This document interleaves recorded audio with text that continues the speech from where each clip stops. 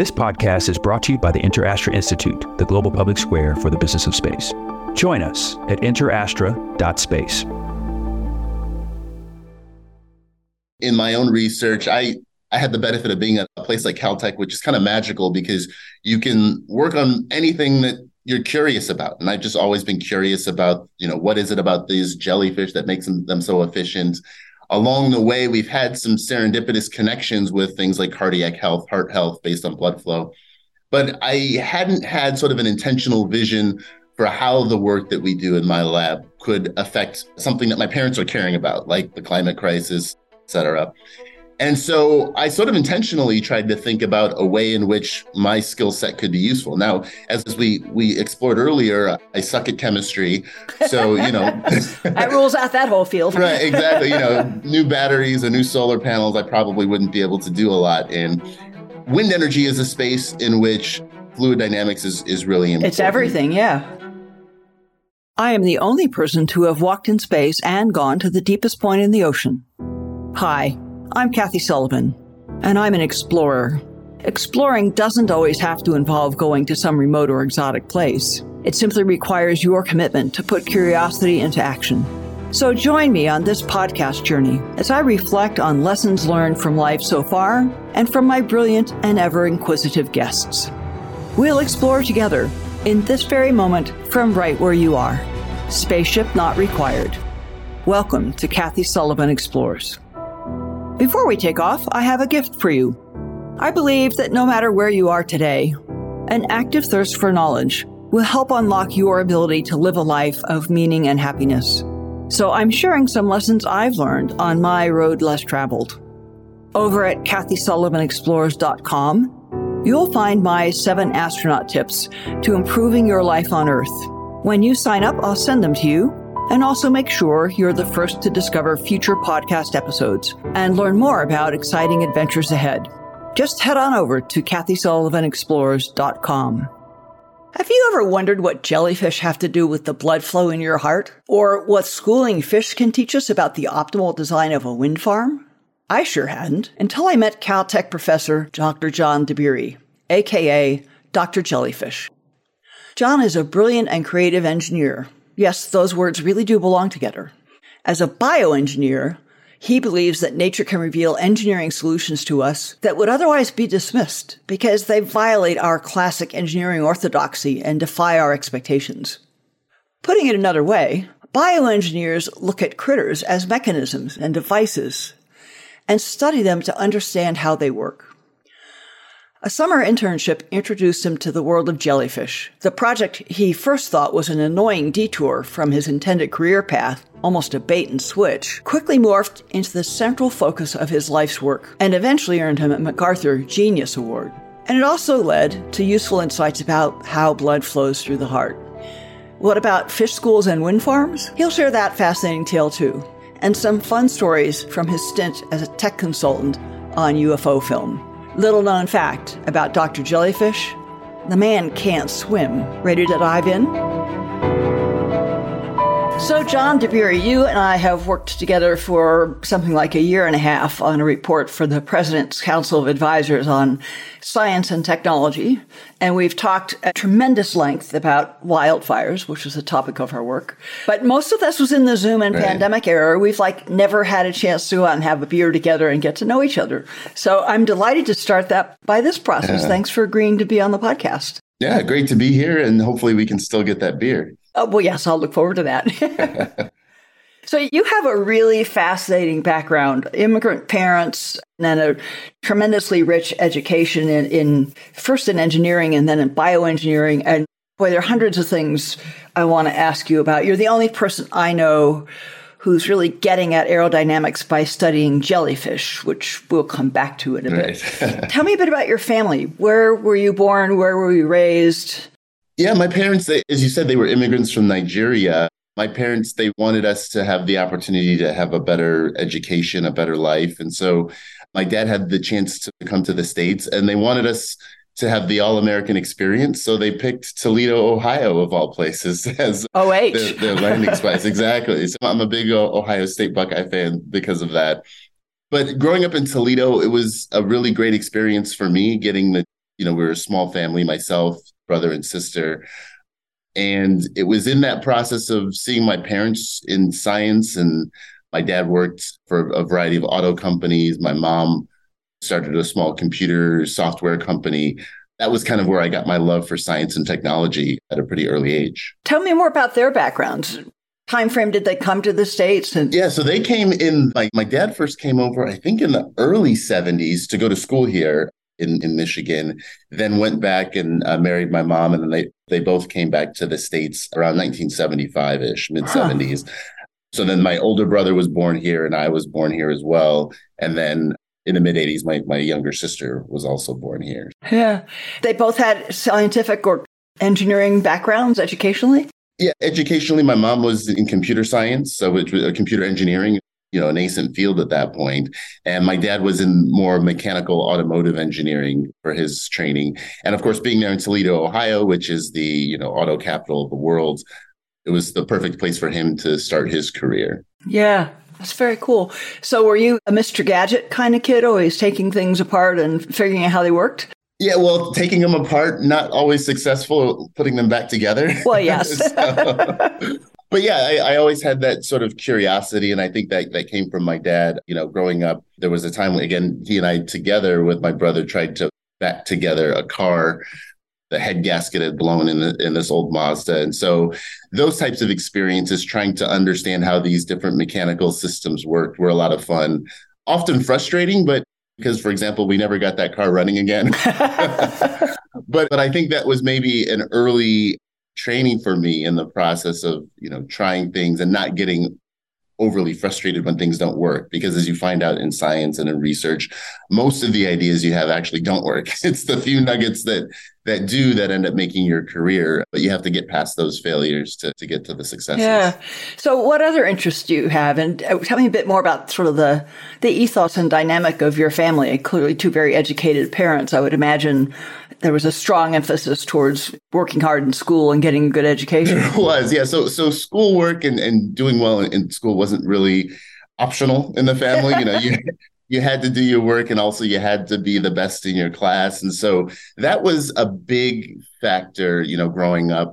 Fortunately for me, I really liked school. I was one of those kids who everybody was annoyed with, because if the teacher forgot to assign homework, I would remind the teacher, you forgot to give us homework. So I wasn't the most popular kid growing up by any means. I also, so in fourth grade, I had a teacher, Mrs. Kemp, and she saw that I was doing well in school. And so she suggested that I skip from the fourth grade to the sixth grade, which was great for me intellectually to be challenged. The downside was I was really small. And so I was this sort of small, scrawny kid who really liked homework. And so that sort of junior high period was pretty rough in terms of, getting picked on and stuff like that. But, again, having, close-knit family, I think for me helped a lot. We were, again, a Nigerian family in Toledo, Ohio, and the school I went to was predominantly white. So that was also a challenging dynamic, being one of a few Black students there. Unfortunately, that's, of course, persisted. I mean, even today in 2023, I'm the only Black engineering professor here at Caltech. And so maybe that early experience helped me to be more used to dynamic, but we'll probably come back to this later. It's a dynamic I hope we can change. Yeah. So I'm curious about something, the differences perhaps between how your parents looked at and experienced their identity and race, born and raised in Nigeria, and then coming to the States where there's a very different dynamic and tapestry to it. Did you ever talk together about that or get some insights from them about how to navigate? We did. I mean, the irony, I would say an unfortunate irony, is that in Toledo, for example, there is a really strong African-American community there. But my parents, because they were from Nigeria, didn't identify as strongly with that community. And so from their perspective, they kind of, I think, felt like outsiders from the white community, but also outsiders from the African-American community in that space. Now, for me as a young Black kid growing up in Toledo, externally, no one could tell, that my parents were from Nigeria. I was just, another Black kid there. So unfortunately, some of the discrimination that you would face as a Black kid growing up there, it was equal opportunity. It didn't matter whether your family had been in Ohio for generations or like my family had only been there for a decade. And so for me growing up, you kind of had a hard time finding your place. For some of the white kids, it was sort of apparent that I was not, fitting in. And for some of the Black kids, I also wasn't fitting in because my parents were Nigerian. And so eventually I think I learned how to ingratiate myself with both groups. So I had some good friends across the spectrum, but it was a complex dynamic, and one that honestly, I don't know that I really was that introspective about until, you go to college and then you see all sorts of different cultures, and in Toledo, it was sort of black or white. We didn't have a big Asian population or Latin American population. Yeah. And was your family the only or one of very, very few recent immigrants, and the rest were, as you said, multi-generation or longer time African-American? In our part of Toledo, in South Toledo, that was the case. Now, if you go across the border to Michigan, there were some healthy Nigerian populations. There are other African populations, but we didn't get a chance to interact with them as commonly. The other dynamic was that my parents were very strong Christians, people of faith, and that's something that I've taken up, personally for myself. In practice, that meant is, for example, we went to a small Baptist school for high school. And so even if there would have been a greater ethnic diversity, racial diversity in Toledo more broadly, at Emmanuel Baptist High School, where I went to school, there really wasn't. Yeah, yeah. My family, my grandfather and grandmother came over from Ireland, so I'm a generation further down than you. But that generation really wanted to leave behind any sense of the Irishness and just become American, fit in, give their kids a launch pad into the United States. So they never really carried on any of the old country Irish traditions. Oh, that's too bad. Yeah, in retrospect, I can appreciate why they would have made that decision at the time. But I'm curious if you at home carried forward any of the Nigerian traditions that your parents had grown up with. Yeah, so they were very proud of their Nigerian heritage. And so at formal events, for example, they would wear the traditional Nigerian outfits, at our graduation or other events at school. Of course, as a kid and growing up, I hated that. I wanted my dad to just wear a suit like everybody else's dad was wearing. Fit in, Dad, please, just fit in. Exactly. And, my middle name is Oluseun, which is Yoruba, Nigerian.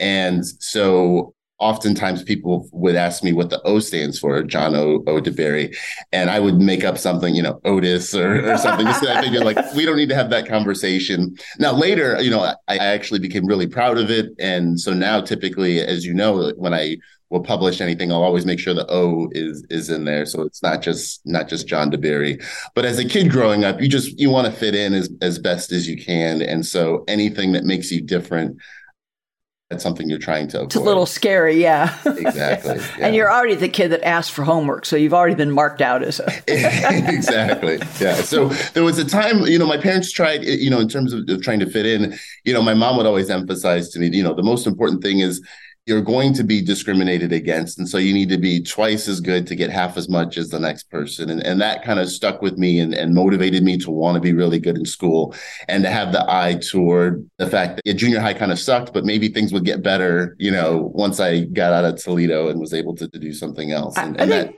junior high sucks to a fair degree for everybody, but you got extra doses. It does, yeah. Now I have kids of my own, and they're starting into junior high, and I'm sort of bracing them now. It turns out they have a lot more friends than I ever did, and so I'm not actually sure how to relate to the fact that they don't have. I had my one sort of lunchtime friend growing up, and they have all sorts of social networks. So yeah. I'm happy for them. A little jealous. Were you athletic at all in school? I was, yeah. So that was one of the saving graces, I think, outside of academics, was being able to play sports. Always been sort of inherently competitive, partly because I have an older brother who's just a couple of years older than me. And so we had a little basketball hoop in our backyard, and we always played against each other. I think the fact that I had skipped a grade meant I was smaller than some of the other people. And so that kind of was intimidating for me, getting into basketball.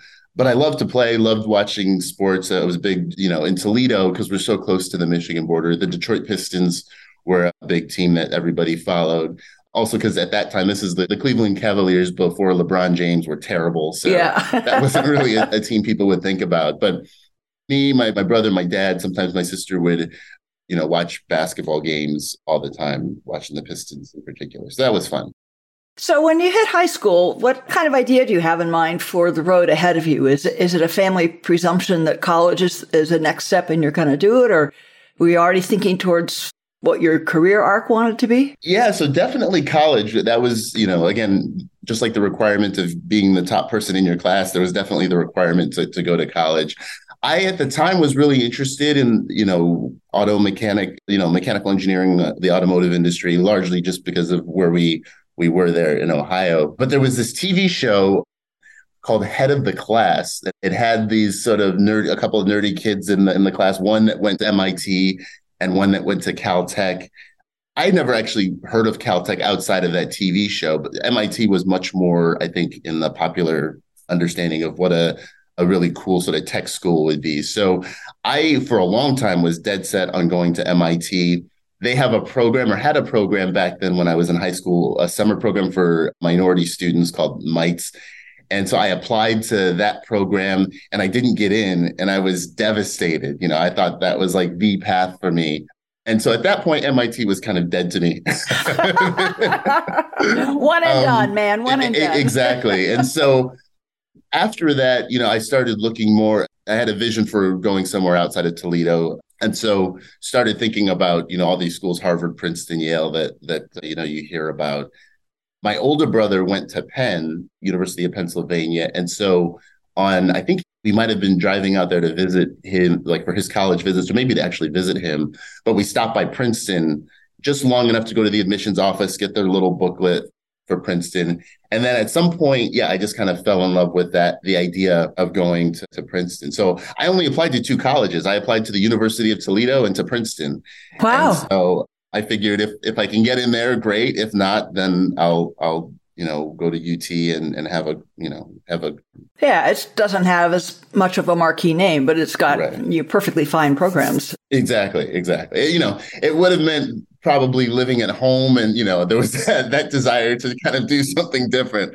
So the idea of moving, outside of Toledo was really exciting to me at that point. So fortunately, that worked out, being able to get into Princeton and then pursue engineering. So you were clear when you hit first day freshman year, engineering's the path, and specifically mechanical engineering? Yeah, I had kind of tunnel vision. Now, some of that is, I didn't, Princeton probably had, 100 different majors. I really didn't know that some of those majors existed, classics, et cetera. Growing up in my high school, we had, you had 10th grade math, you had 10th grade history, you had 10th grade English, 10th grade Bible. There were no AP classes or anything like that, no outside enrichment. So I just really didn't know that all that stuff existed. And I knew, I was good at math and good at physics. And so mechanical engineering seemed like a perfectly good route. So what was it like arriving at Princeton as a freshman? Did you get a buddy or a freshman advisor or anything to help you figure out how to learn the ropes? Yeah, it was intimidating. So, you get there and, I didn't really appreciate that we were economically in a lower class really until you get to a place like Princeton. So, I came there, didn't have a lot of clothes. So soon realized that I should probably, get some additional clothes so I wasn't wearing like the 2 outfits in rotation all the time. But, Mayor Bloomberg's daughter was in my class there. So, you've got these people who just have had a very different life experience than I did. And so that sort of culture shock was probably one of the biggest adjustments.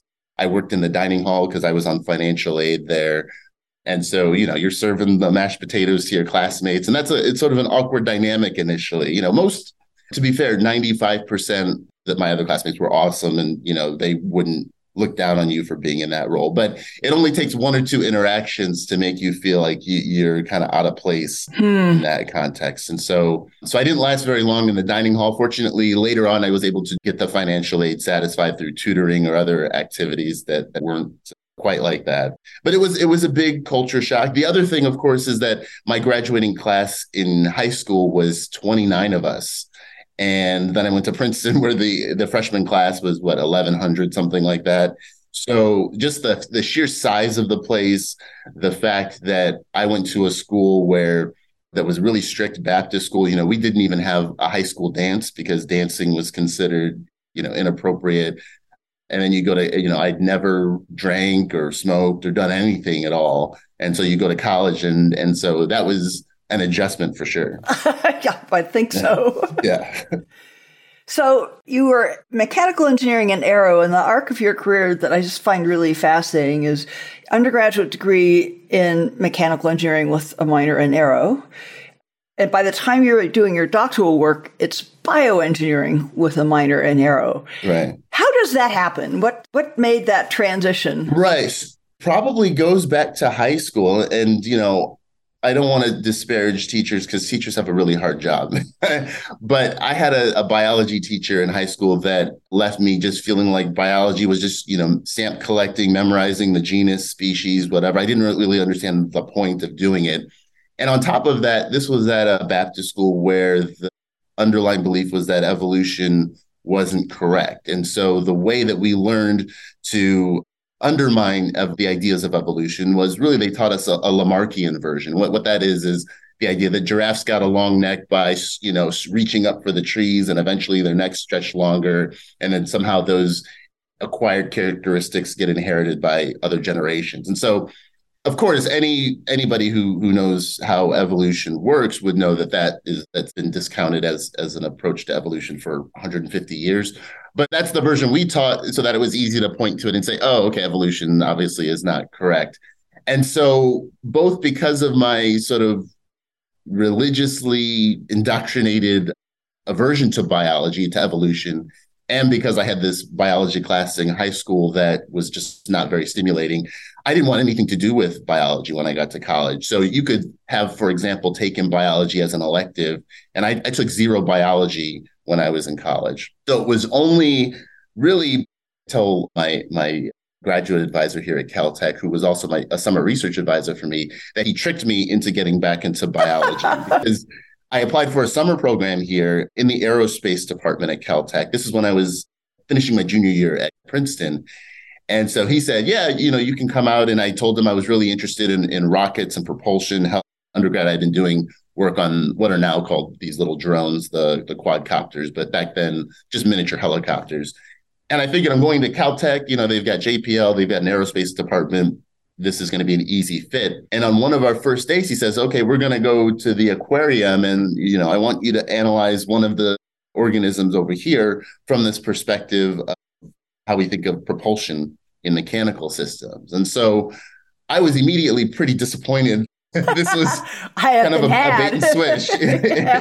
Exactly. And, at that time, it was a really big struggle to decide whether to come and do the internship at all, because I had an offer from Ford that summer to do a research internship. And they were paying something like, I think it was $4,800 for the summer, which was, for a kid growing up from Toledo, that's like $1 million.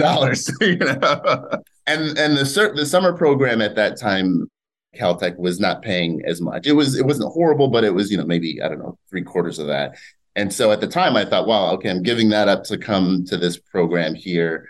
I was also, this is sort of an aside, but I had never flown on an airplane before. So I was really terrified of going to Caltech just because it meant I would have to take an airplane to go there. And so because all of the previous trips when I got dropped off as a freshman at college, we all hopped in the car. My dad drove us from Toledo to Princeton.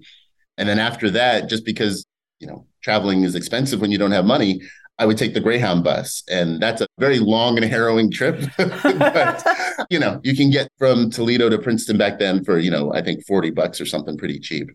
And then after that, we decided, because some of those trips, we had some sketchy incidents, we would at least take the train. So Amtrak will take you, a little bit more expensive. But planes were just not something that I wanted to think about. It's sort of ironic. Obviously, I'm in an aerospace program. Yeah, I was going to say, you got over that. Yeah, I didn't quite trust it, though. And so, but that was my first time on a plane going to visit Caltech. And it was multiple stop. It was on Southwest. And so I think we went from Detroit to St. Louis to Phoenix and then to LA.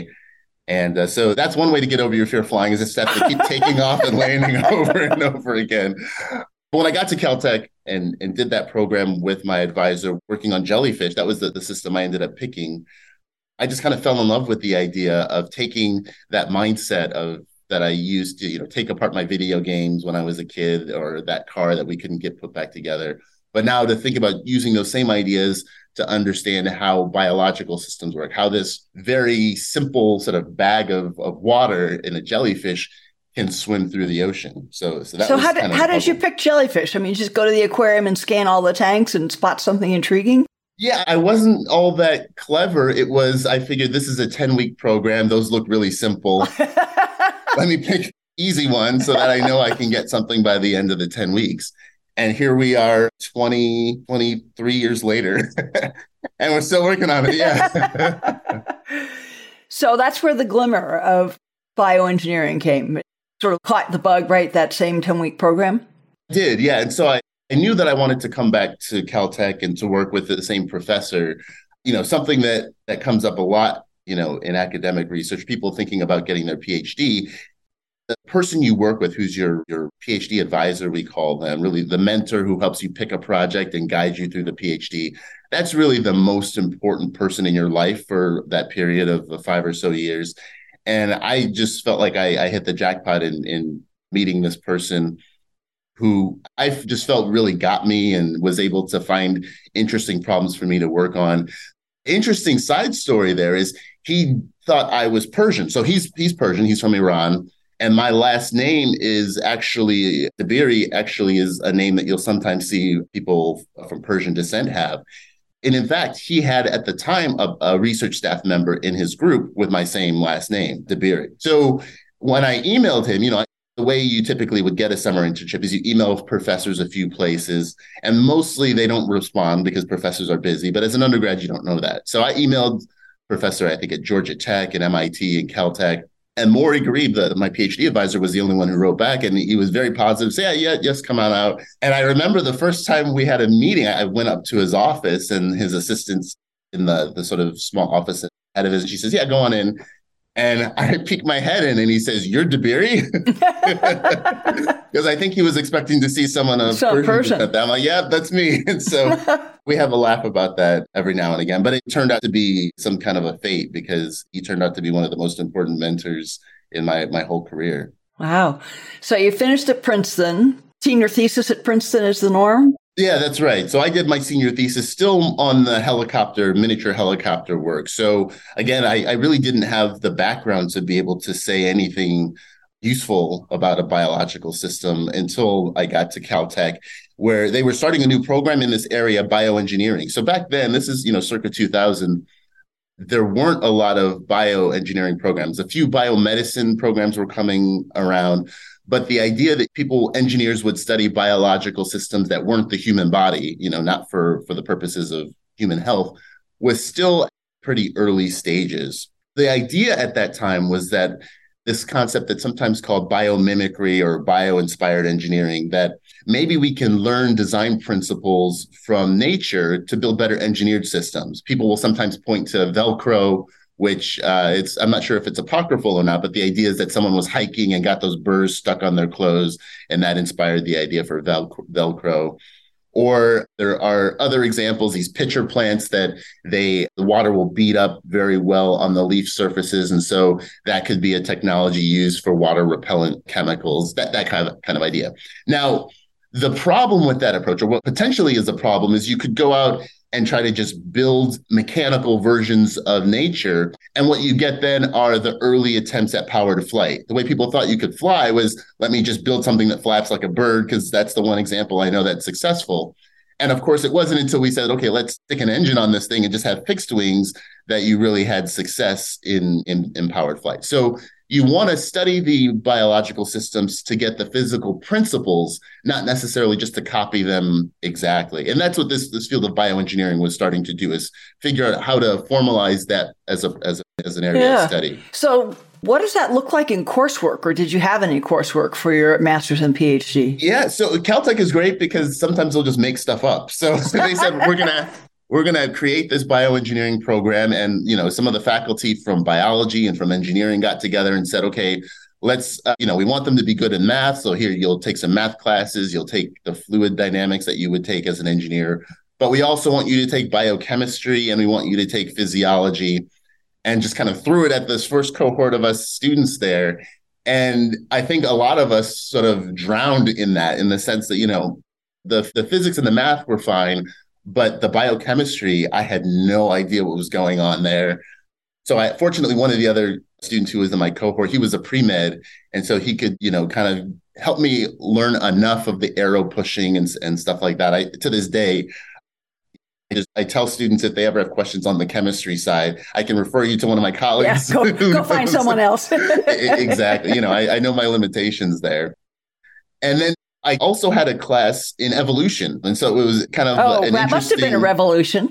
Yeah, exactly. Well, so the interesting thing at the time, so again, I've grown up in Toledo, Ohio, in this Baptist school where all we've been told is that this evolution thing is a farce. And the examples we had been given were, Lamarckian version, this sort of straw man, incorrect version of evolution that's easy to pick at. So anyways, so that means I start this class already from the mindset of, I don't know, this whole evolution stuff sounds kind of like BS to me.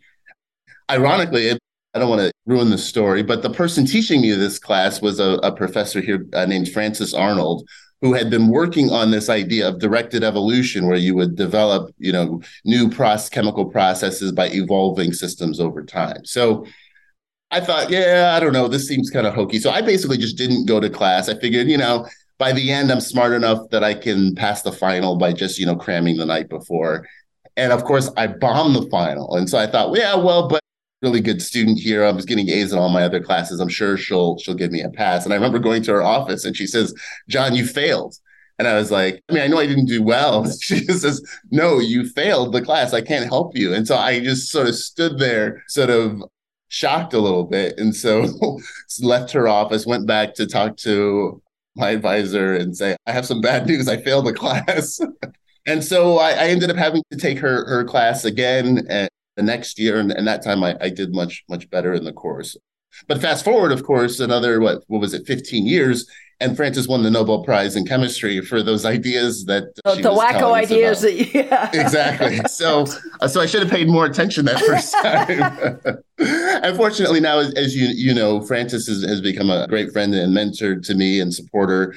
She's one of our co-chairs on PCAST, where we've been doing the wildfire work. So that was a very interesting and unexpected arc from my graduate school days to where we are here. Yeah, I didn't know that whole backstory. It was clear when we first came together as that group of advisors that you guys had a history and knew each other well, but I had no idea that was that funny. Yeah, in my whole career, I've never gotten a B. I've gotten all A's and one F.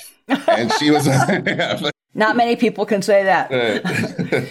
So by a master's level and a PhD level, with some help from your mentor, you're picking your project to work on. And did you stick with jellyfish? And I know you've taken your jellyfish insights into some very interesting domains. You're the only person I can imagine who would connect jellyfish to submarines and wind farms. Right. So I think what happened in my graduate program was I got the exposure to a bunch of different problems that all had this underlying theme of what we call fluid dynamics. So the motion of air, water, and blood, we think of all of those, whether they're liquids or gases, as fluids. So in fluid dynamics, we're interested in how that motion connects to the forces that the system creates. So how much force does the heart need to create to pump the blood in your body?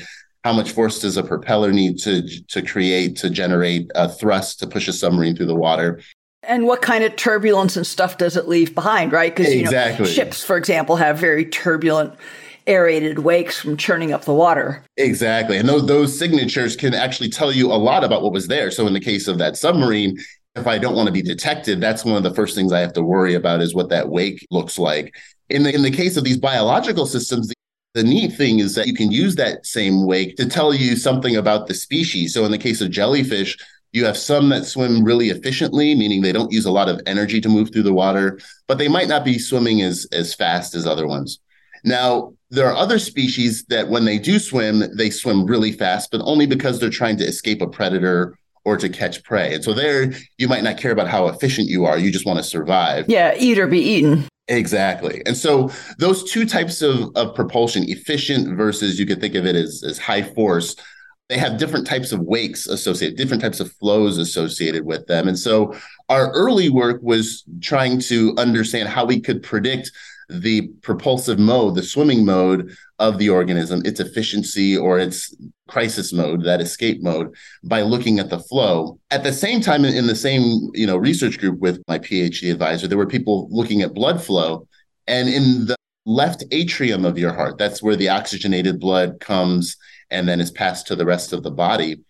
The flow passes through a valve there and creates these swirling currents that, when you look at them, are actually pretty similar to the wakes of these jellyfish. So in both cases, you get these donut-shaped swirling currents. We sometimes call them vortex rings, but it's like the smoke rings some people can, blow with a cigar or something like that. Or a scuba diver that can do bubble rings. Exactly. Yeah. You'll see dolphins playing with them sometimes as well. So that kind of structure turns out to be common in a lot of different systems, in jellyfish, in the human heart, in just turbulence in general. When you're flying in an aircraft and very complex flow that's passing over the wing, you'll have these vortex wings and loops associated with those flows. So a lot of my PhD was really fundamentally about vortex rings, how they grow, what their shape and size tells you about the system that created them. And so from there, it wasn't, in my mind, a huge conceptual leap to say, let's take some of the interesting things we've been seeing about vortex rings and jellyfish, the fact that I can use the flow behind one of them to tell whether it's pumping efficiently,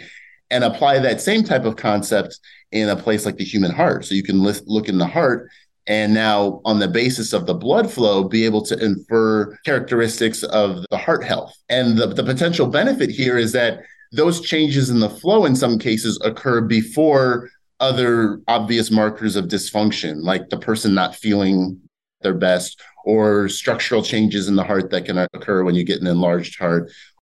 Can you see those rings non-invasively in the human heart? Exactly. And that's the key. So you can potentially use things like ultrasound, as you would use to look in utero at a baby, or MRI is another technique. We, in other groups, many other groups have taken this and run further with it than we did, are looking at the lowest cost diagnostics that you could use to detect this. So even just using the sound that the blood is making within the heart to infer this. But in each case, it's this idea that the fluid dynamics of the blood can tell us something about the heart health in the same way that the water flows in the jellyfish were telling us about their performance. And that sort of ended up being the connection between those two spaces. Okay, so I follow that. Then how did schooling fish get into the mix? That was a segue really motivated by this movie that came out, I think, around 2005, An Inconvenient Truth, that talked about the climate crisis. So up until that point in my own research, I had the benefit of being at a place like Caltech, which is kind of magical because you can work on anything that you're curious about. And I've just always been curious about, what is it about these jellyfish that makes them so efficient? Along the way, we've had some serendipitous connections with things like cardiac health, heart health based on blood flow. But I hadn't had sort of an intentional vision for how the work that we do in my lab could affect something that my parents are caring about, like the climate crisis, et cetera. And so I sort of intentionally tried to think about a way in which my skill set could be useful. Now, as we explored earlier, I suck at chemistry. So, that rules out that whole field. Right, exactly. New batteries or new solar panels, I probably wouldn't be able to do a lot in. Wind energy is a space in which fluid dynamics is really important. It's everything, yeah. And in particular, one of the things I was pretty keen on was figuring out ways that we could generate energy closer to cities. So there's an ongoing trend of people moving into the cities, especially in emerging economies around the world. And it's difficult in those cases to use wind energy if the devices are, hundreds of miles away from the end user. And then yet if you go, you walk through a city like Chicago or other places, there's certainly places where you have these really intense winds. And so we started thinking about ways in which you might develop technologies to capture wind there. One of the challenges you have is you have to figure out how to develop a mathematical theory to calculate what a wind turbine is going to do in those environments. Because now it's not just the wind turbine out in an open field, but there's a building there. That building can accelerate the flow or block the flow. And so I started writing down in fluid dynamics are some simple equations that would kind of represent the effect of the neighboring building on the wind turbines. And sort of by coincidence, the types of equations you end up writing were very similar to ones that I was teaching in a class I teach here at Caltech on swimming and flying, the mechanics of swimming and flying. So if I wanted to describe what happens when a school of fish are swimming through the ocean, then I'll write down a set of equations for the flow that each of the individual fish create. And then I have to figure out how to sort of add up their effects.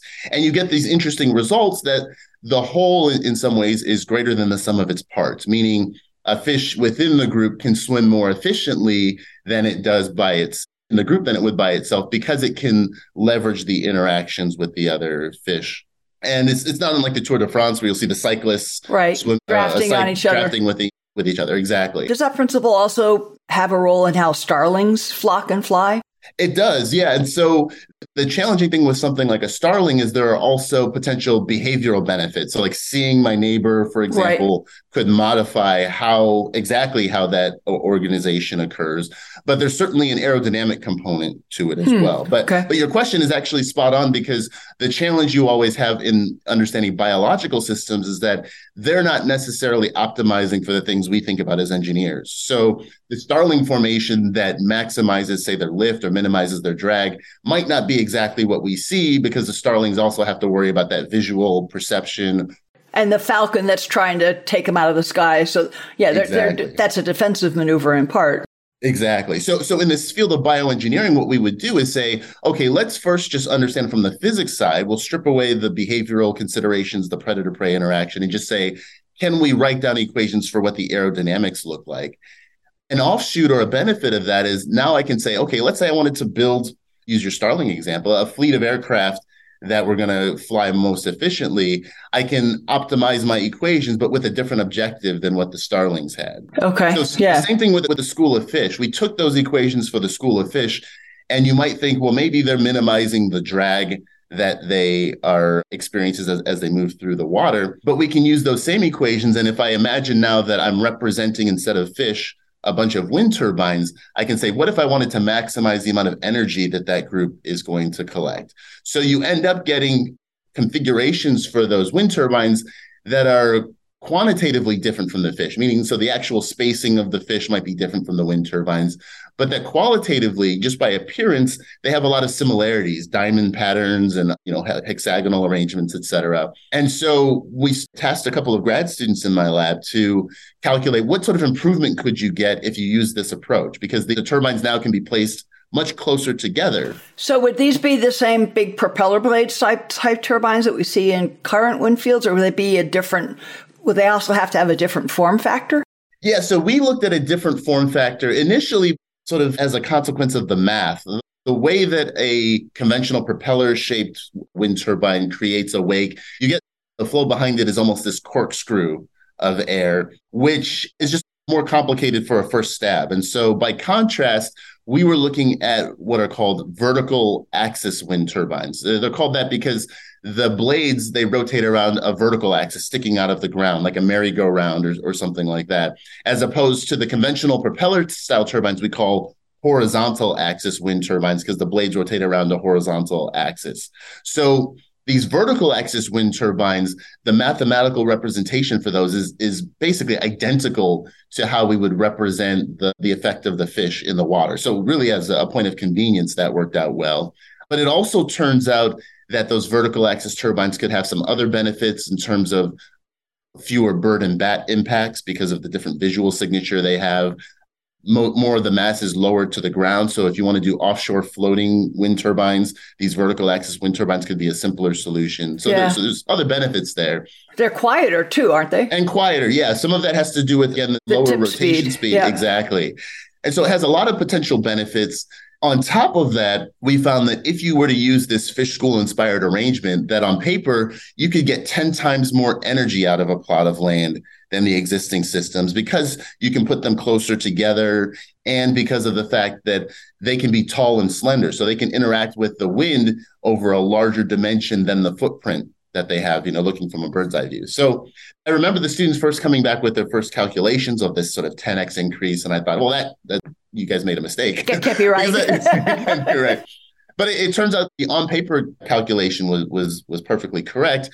At the same time, in engineering, we still know that if you have a claim of that magnitude, you're going to need some data to back it up. People aren't going to just take your paper answer. Right. So this was around 2008, 2009 market crash. And it turned out that land around here in Southern California got really cheap. So I went on Zillow or one of those websites and found a plot of land about an hour north of Caltech that was really windy and really cheap. We got a couple of acres for, I think, $10,000. And so, yeah. And again, one of the great things about being at Caltech is, I talked to the dean here, the division chair, as we call them, and said, yeah, I'd like to buy a plot of land. And he said, what for? And I said, well, we want to build a wind farm. And he said, okay. And he said, contact this person in property services. That's my kind of bureaucracy. Exactly. And so it was up and running in a few months after that. We worked with there was a startup company building these vertical axis wind turbines and made a deal with them that they would give us the turbines in exchange for the data on their performance, because most of these startups can't afford to do that kind of testing. And so over the next few years, we were able to build up this body of data that corroborated those initial estimates that you can get significantly more energy. Now, we're not yet at the happily ever after, because the mechanical design of these systems, again, like I said, startup companies just kind of getting going, the mechanical reliability has been a really big issue. The turbines you'll see out deployed today have been refined over the past, 40, 45 years incrementally. And it's going to take, hopefully not that long, but it's going to take some more time, I think, to get to the place where you have economical and robust vertical axis turbines. But we're excited that these concepts, again, inspired by what we see in nature, have panned out as another potential energy solution. Yeah. I want to shift gears and explore a couple other directions with you. Yeah. One is you have received a couple of really extraordinary, highly prestigious prizes that are, dare I say, sort of miniature versions of a Nobel laureate in terms of their significance in a career. And the one in particular I want to ask you about is a MacArthur Fellowship, which I think you got in 2010, colloquially, popularly known as the Genius Award. Is that like getting the Nobel call? Is it something that comes out of the blue? Someone says, hi, by the way. What's that like?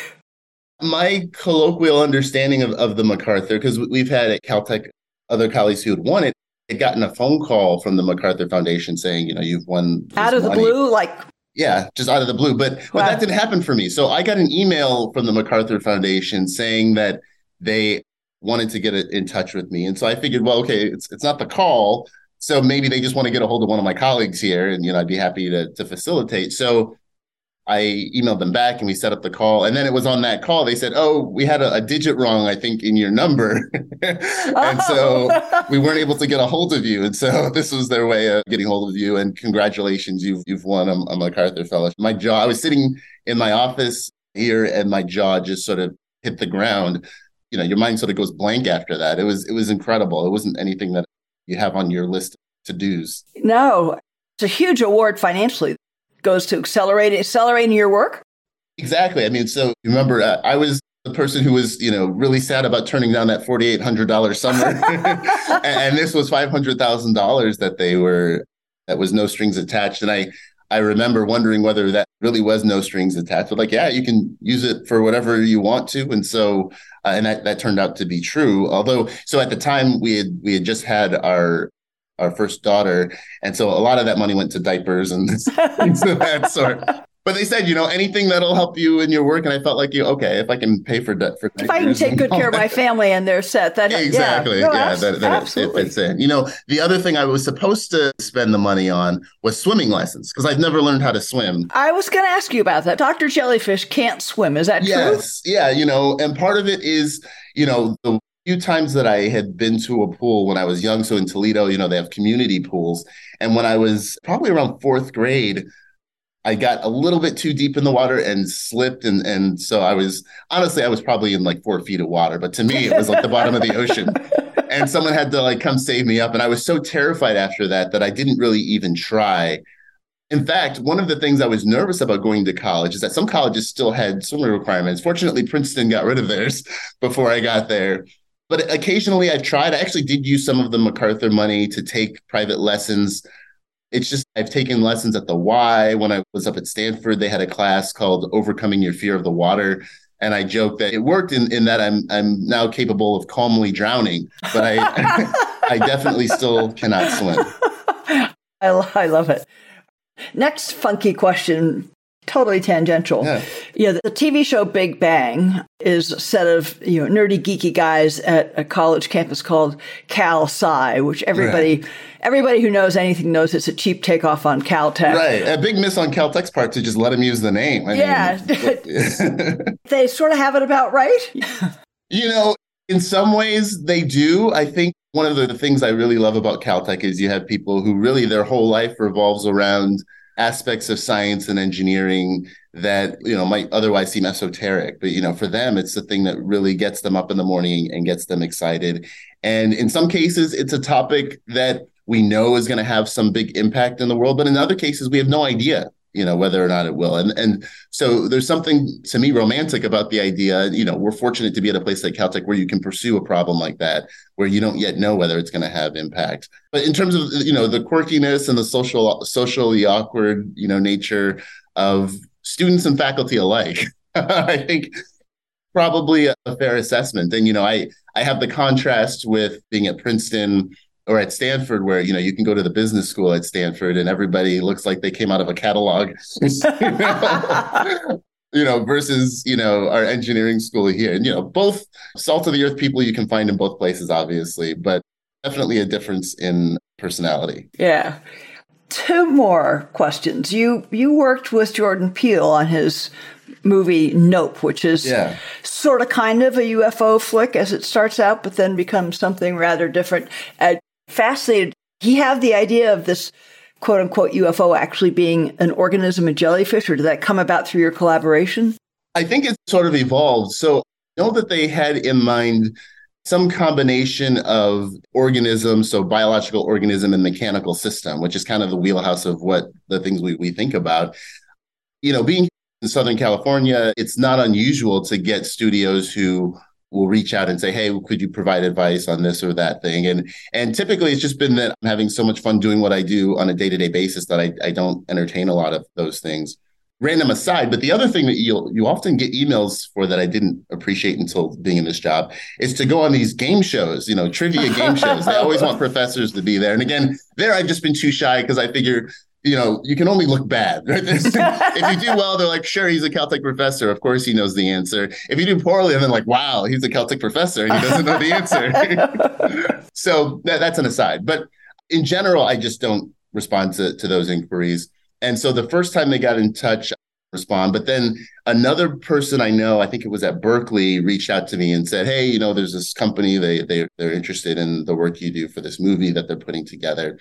And once I found out it was Jordan Peele, then I was like, of course, sign me up. I love his work. And at the time, this was a couple of years ago now, it was still in the stage of the initial script and, thinking about how the story would evolve in terms of the different functions that this thing could carry out. So I think so Jordan wanted this thing to obviously be something that is sort of sci-fi in the sense of we're not maybe expecting it to happen, but it shouldn't break the laws of physics. You know what I mean? And so we were going through and thinking about, okay, if it's staying aloft in the air, what are some mechanisms that it could do? If it moves above a certain speed, we would expect it's breaking the speed of sound. So how do we incorporate that kind of a dynamic, et cetera? And so they came out, I was able to show some of the visual effects folks in our lab, me feeding the jellyfish. They could see how the oral arms, these sort of long tendrils get released. Exactly. And so in the movie, you kind of get that kind of a feel as the structure is doing it. So it was my first foray into, Hollywood. The funny thing now is I think many more people reach out to me about that than they do like my own research. So I'm like, don't you want to read my paper in the Journal of Fluid Mechanics? They're like, nah, I can't understand that, but I like the movie. Yeah. Exactly. Yeah. Very cool. Let's close with a serious question because I know it's a topic that is near and dear to your heart. How do we solve the diversity problem? Not just in engineering, but really in physics as well. Yeah. What are your thoughts about solutions or keys that can make some progress? Yeah, we could spend the whole podcast, I think, on just this topic, because there are a lot of aspects to the challenge from my perspective. The university level where we are now, for example, I think one of the biggest challenges we have is students don't see a lot of role models, on the faculty or in the academic leadership to even know that this kind of a job is possible. Someone like me can do that. Exactly. When I went to Princeton, I didn't know that there was such a thing as a research side to professor. I thought professors were just, older teachers, who, they got, paid to do lectures. I didn't realize you could do the research I'm doing and somebody pays you for it. I also didn't know you could go to grad school in engineering and that, there are government fellowships to pay for that for you. It's not like med school or law school where you have to take out all these loans in some cases.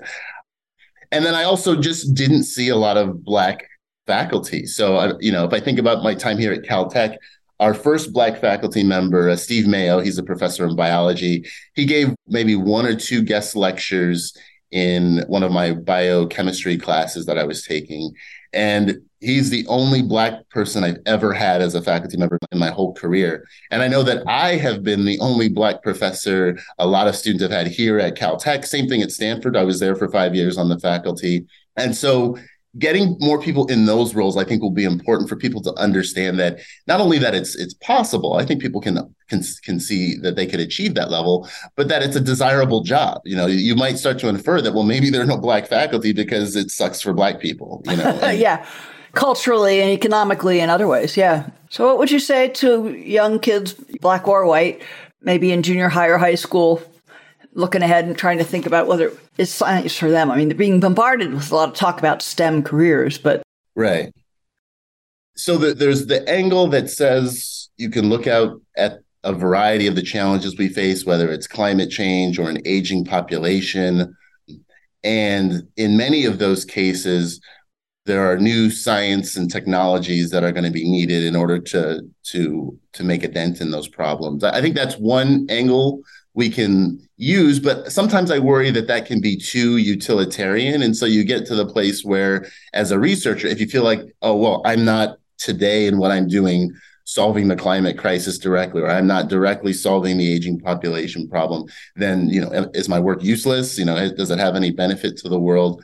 So I hope we can find a way to capture something I think is more innate, which is just people's curiosity for the world and understanding that in science and technology, it's a really unique means by which to explore that curiosity that we have for the world around us. And some of the outcomes from that will be the technologies that revolutionize, the climate space or medicine or other things.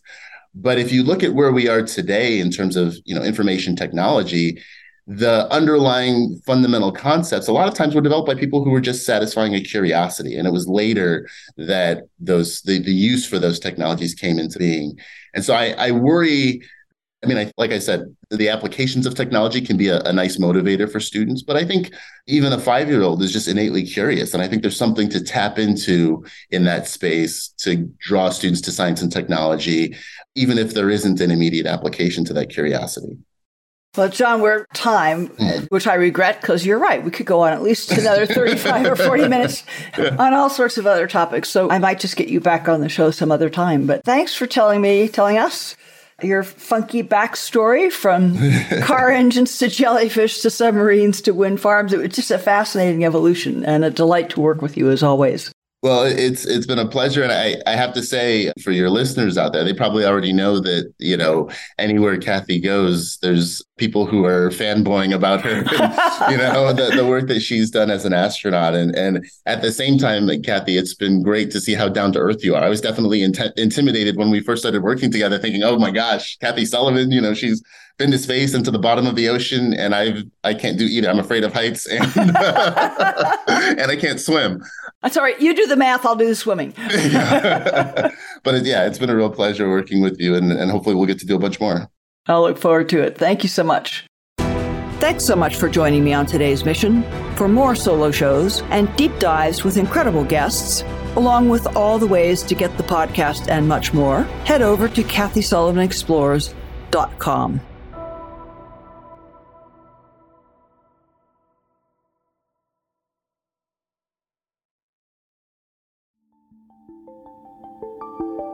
This podcast is brought to you by the Inter-Astra Institute. New episodes are available on Spotify, Apple Music, and most everywhere podcasts are found. To be the first to know when the next episode drops, head over to interastra.space.